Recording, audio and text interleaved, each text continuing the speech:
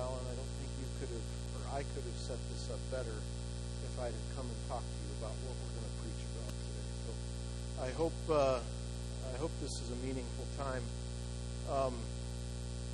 As I mentioned a couple of weeks ago, I have a lot of struggles coming up with something to preach about. So I'm starting to appreciate more why professional preachers plan so far ahead. And as I was sitting at home last Saturday night, I was relieved because Martin was preaching. I didn't have to worry about it. Of course, then I came and sat where you are last Sunday, and I got real squirmy because what he was talking about was hitting awful close to home. So I hope that preaching does make us squirm a little. And I don't stand up here with a goal to offend folks or get you to squirm, but I do want to get you to think, okay? And I do try to come at things a little differently and go to some places in the Scripture that maybe we don't usually go. So I can't say that I can quite follow up what Martin did last week. That was incredible. But this week, as I was really trying to figure out what to do, I spent a lot of time in the car. My son Will's playing baseball, and baseball camp, back and forth. Nothing was coming to me. And I'm praying and I'm thinking, and I asked Victoria what she thought. She gave me some ideas, and I had some ideas, and kind of all together, I just kept coming back to the idea that with so much going on in the world, we Christians are here for such a time as this. And so I thought, well, about the story of Esther, because that's what Mordecai told his cousin Esther. You are here for such a time as this. And that really didn't reach out and grab me quite so much. And so I'm one to make everything harder than it needs to be. So don't feel sorry for my struggles. I'm just saying I had a hard time, and then I really realized my human nature is to fix things, come up with a design, a process, a procedure to address the issue, fix it, and make sure it stays fixed, right? What engineers are supposed to do. But it hit me. This is not my problem. The hand of the Almighty holds the world, the universe, and all of us. He's in charge. And it's His to fix. Now, that doesn't mean we don't need to be part of the solution.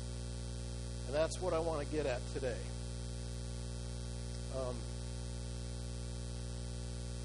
I think I mentioned this before. I had an old neighbor, older gentleman who, whenever we talked, he'd always ask how things was going. And at one point I said, well, I guess it's in God's hands. And he always reminded me, I know that's a scary place to be sometimes, but in reality, that's really the best place to be.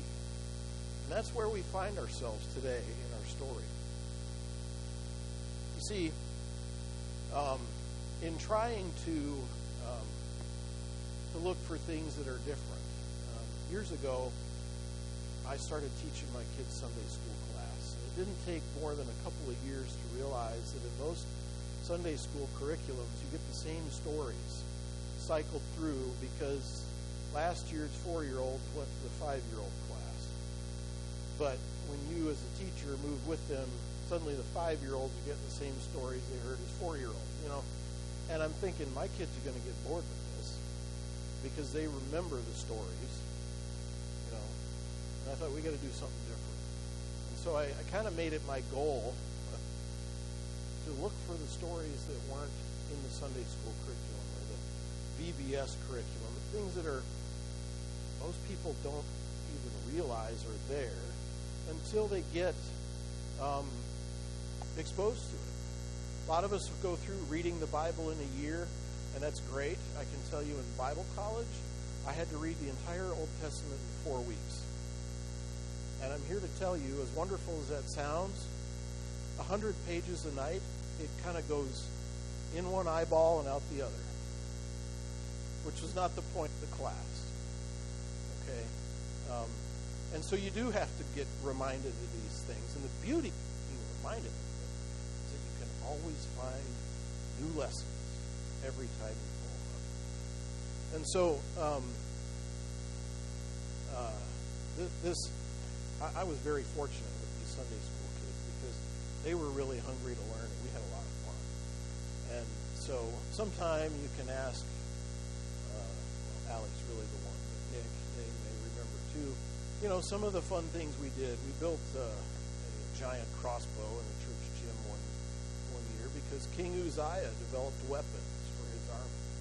And we talked about all the sacrifices that went on during a great victory celebration. We started doing math in Sunday school. And we calculated the volume of blood that was shed for those sacrifices. It would have filled the church basement, And so these stories are there, and they're very powerful, and we kind of gloss over them sometimes, and we forget what really went on and how important it is.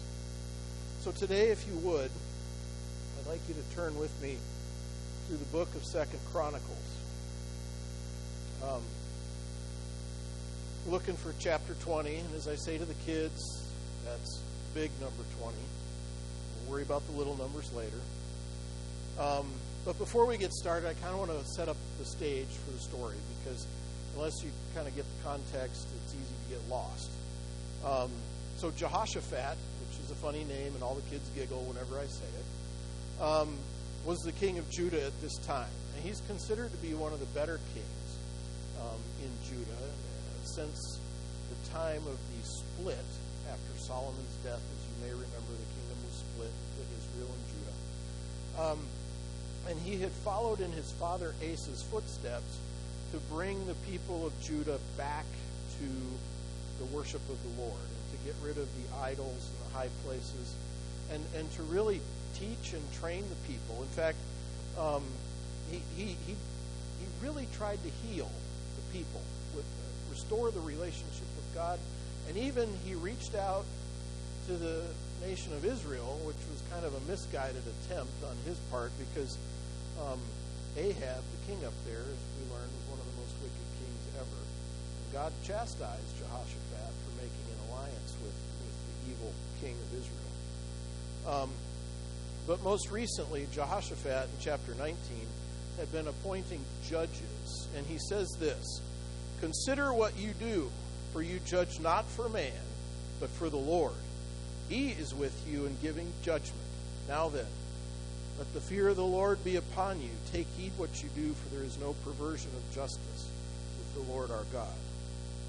So today we find Jehoshaphat in his walk, having just kind of restored the nation of Judah in a relationship with the Lord and getting them on the right foot, and really kind of on a we'll call it a high, because he had put these judges in place to restore the Lord's order in Judah, and now bad things are about to happen. All that's about to get wrecked. And so we start here in chapter 20, verse 1.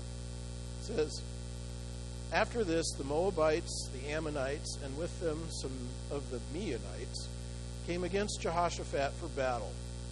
Some men came and told Jehoshaphat, 'A great multitude is coming against you from Edom, from beyond the sea. And behold, they are in Hazazon Tamar,'" that is En Gedi. "Then Jehoshaphat feared, and he set himself to seek the Lord, and proclaimed a fast throughout all Judah. And Judah assembled to seek help from the Lord, and from all the cities of Judah they came to seek the Lord."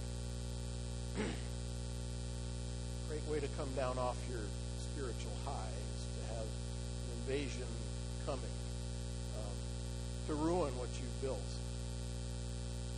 Jehoshaphat was afraid, and rightly so. We don't really know how many these armies were, but he was afraid. And much of us would be too at such a time. These bad things are coming, and yet what is his response here? He seeks the Lord. He gets his people to join him. I think a lot of times leaders want to be seen as the one with the plan.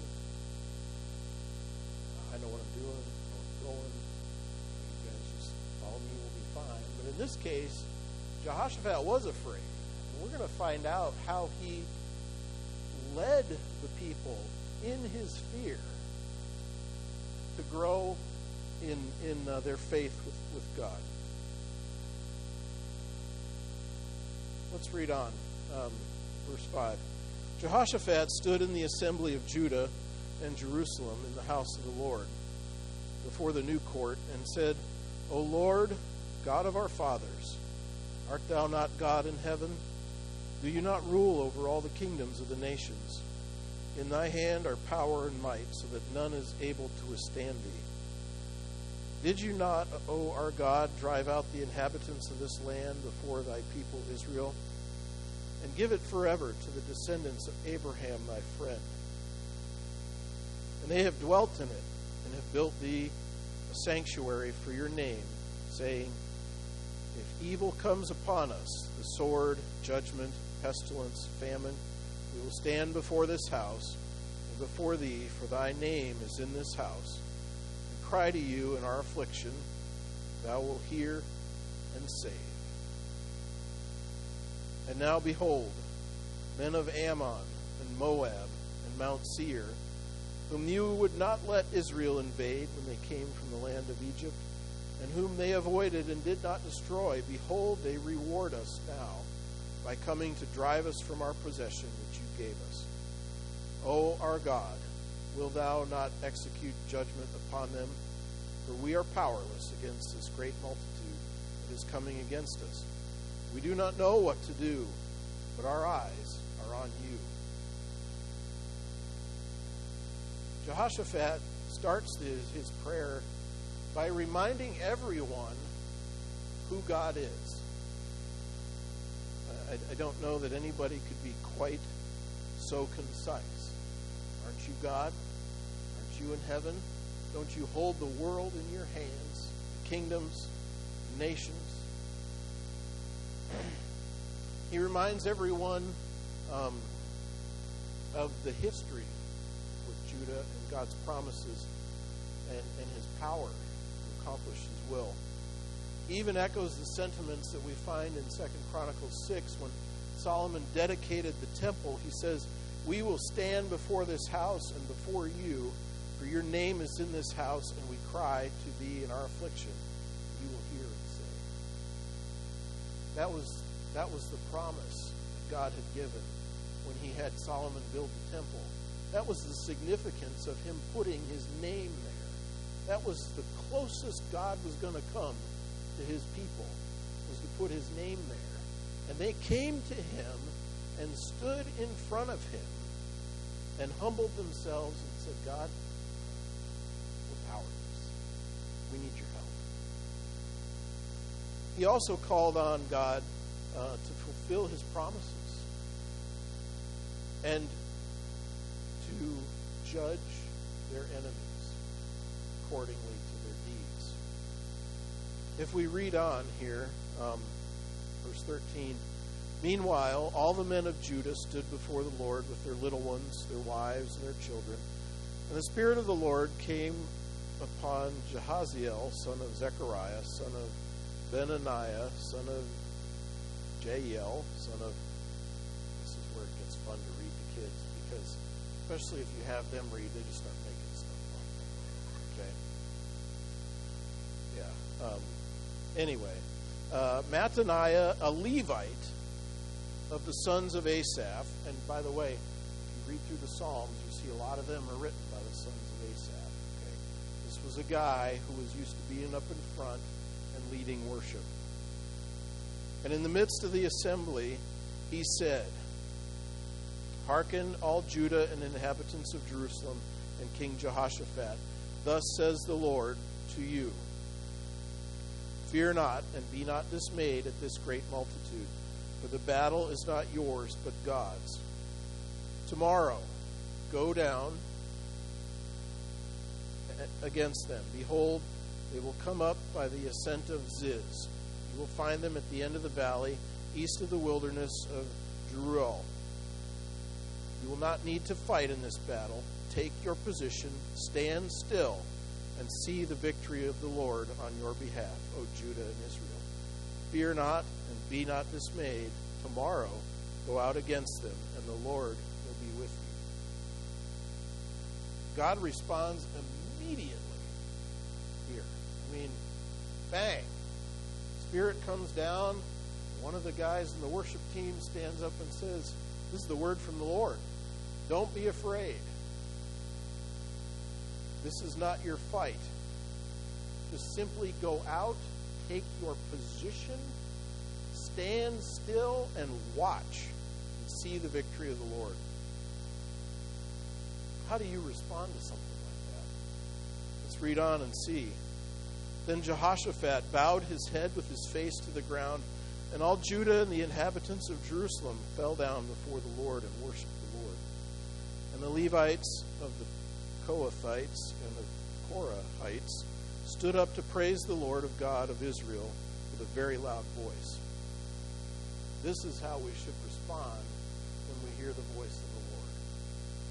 With humility, recognizing that He's talking to us. We don't necessarily even deserve it, and yet He had a message there.